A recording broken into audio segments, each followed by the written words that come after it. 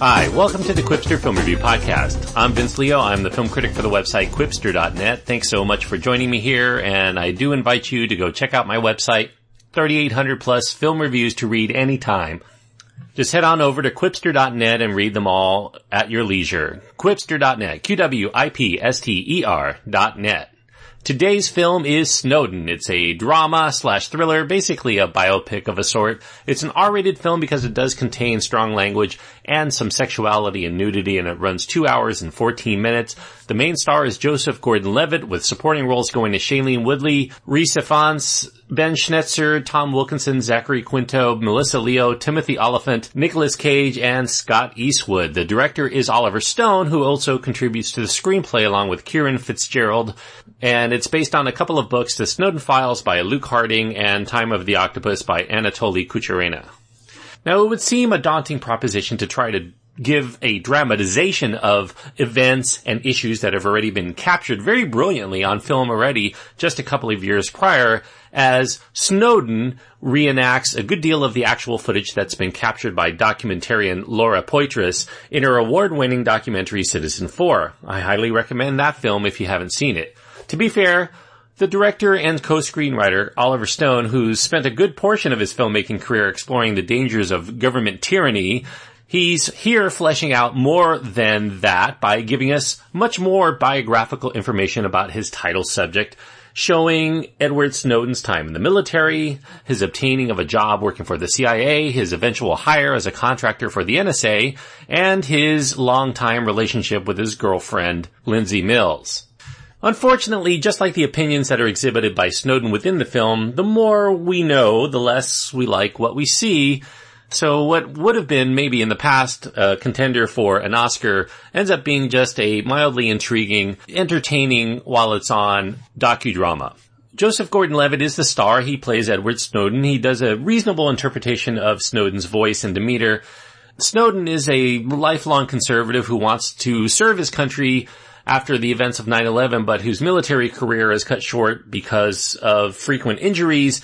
He ended up turning his sights toward working to continue to help his country in another capacity through a career in government intelligence. You know, cyber terrorism and whatnot, that ends up becoming another war that he can fight now that he can't really fight physically. Snowden proves to be more than adept at this job, and it allows him to climb the ranks to higher levels of security clearance within the CIA and eventually the NSA.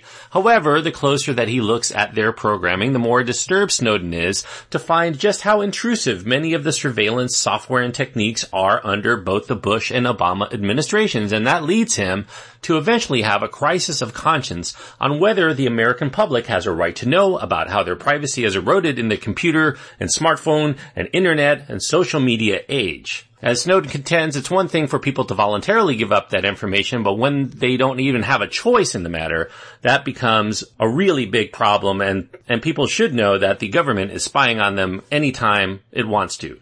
Now, unfortunately, Snowden's story is much more interesting for what he did than it is for who he is, and that relegates much of the build-up to that which has already been captured so well in Citizen4 to be only moderately engaging at best. Stone tries to inject a love story of sorts, but that proves to be a bit of a bust because there's nothing intrinsically interesting about Snowden's relationship with amateur photographer Lindsay Mills that merits so much screen time except for a somewhat prolonged sex scene and an excuse to show a few instances of provocative pole dancing. The better scenes of the film revolve around Snowden on the job, where he's discovering more each day about how intrusive the U.S. government is when it comes to gathering information, which seems to go well above and beyond what's allowable within the law, at least as Snowden understands it. The government is spying on and gathering vast warehouses full of information on just about everyone it wants to, no matter who and what walk of life. They're even searching through private conversations and chats and SMS, text messages, and pretty much anything to find any scrap of information that it can use for leverage later. Now, the film may have its flaws, but I do think that ultimately it's recommendable because it does retain a modicum of watchability and interest throughout, enough to make for a well-acted, handsomely mounted, occasionally thought-provoking, and moderately entertaining film that has a few major faults, for instance, the excessive length at 2 hours and 14 minutes, and a misguided infomercial-style ending that tries in vain to tie the Hollywood story to the real-life story. Those are just two of the big flaws that I had with it, and you may find others depending on your point of view. But despite many attempts to flesh out the character of Edward Snowden as to who he is and why he believes what he believes, unfortunately, he still remains an enigma throughout, and it doesn't really allow us the chance to see Snowden as heroic as Stone obviously sees him, even for those who firmly believe that Snowden has done the noble thing through his whistleblowing activities. Obviously, that's a very divisive point of view, too, because some people will probably end up not seeing it who happen to believe the other side of things, which is that he's a traitor. If we do end up learning anything, is that the message is more important than the messenger, and the code more important than the code breaker. And that means that Snowden, while it is respectable on many levels and it's not poorly put together, it ends up missing the mark of becoming an important film. The kind that really should be a must-see for most people is, well, if you're interested, yeah, go ahead and give it a shot. If you're not really missing much. And so this is probably not going to get any Oscar recognition, even though it probably was funded with the idea that it could. I would say if you want to see an Oscar winner, go back and see Citizen4 and enjoy that. And that's a very intriguing, very thought-provoking, real life captured on film. The actual meeting between Snowden and Poitras and a couple of journalists, and you get way more information there than Oliver Stone ends up managing to deliver here, and you don't have to hear a lot of the information that doesn't really pertain to the matter at hand as it does here in the film Snowden. So I'm going to recommend the film for those people who are definitely interested in this kind of material. I'm going to give it 3 stars out of 4 because I think that it does get the job done if you're interested in Snowden's story. Certainly you're going to get that here, but ultimately I don't think that this is worth going out of your way for if you are not as intrigued by Edward Snowden. It's really hard to recommend it above Citizen4. So if you're interested in this material, but you don't want to go out of your way to pay $10 or $15 to go see it in the theater, you can pay just a couple of bucks to watch it streaming in your own home right now if you want to by watching Citizen4. I highly recommend that one, even though Snowden I don't think is a bad film personally.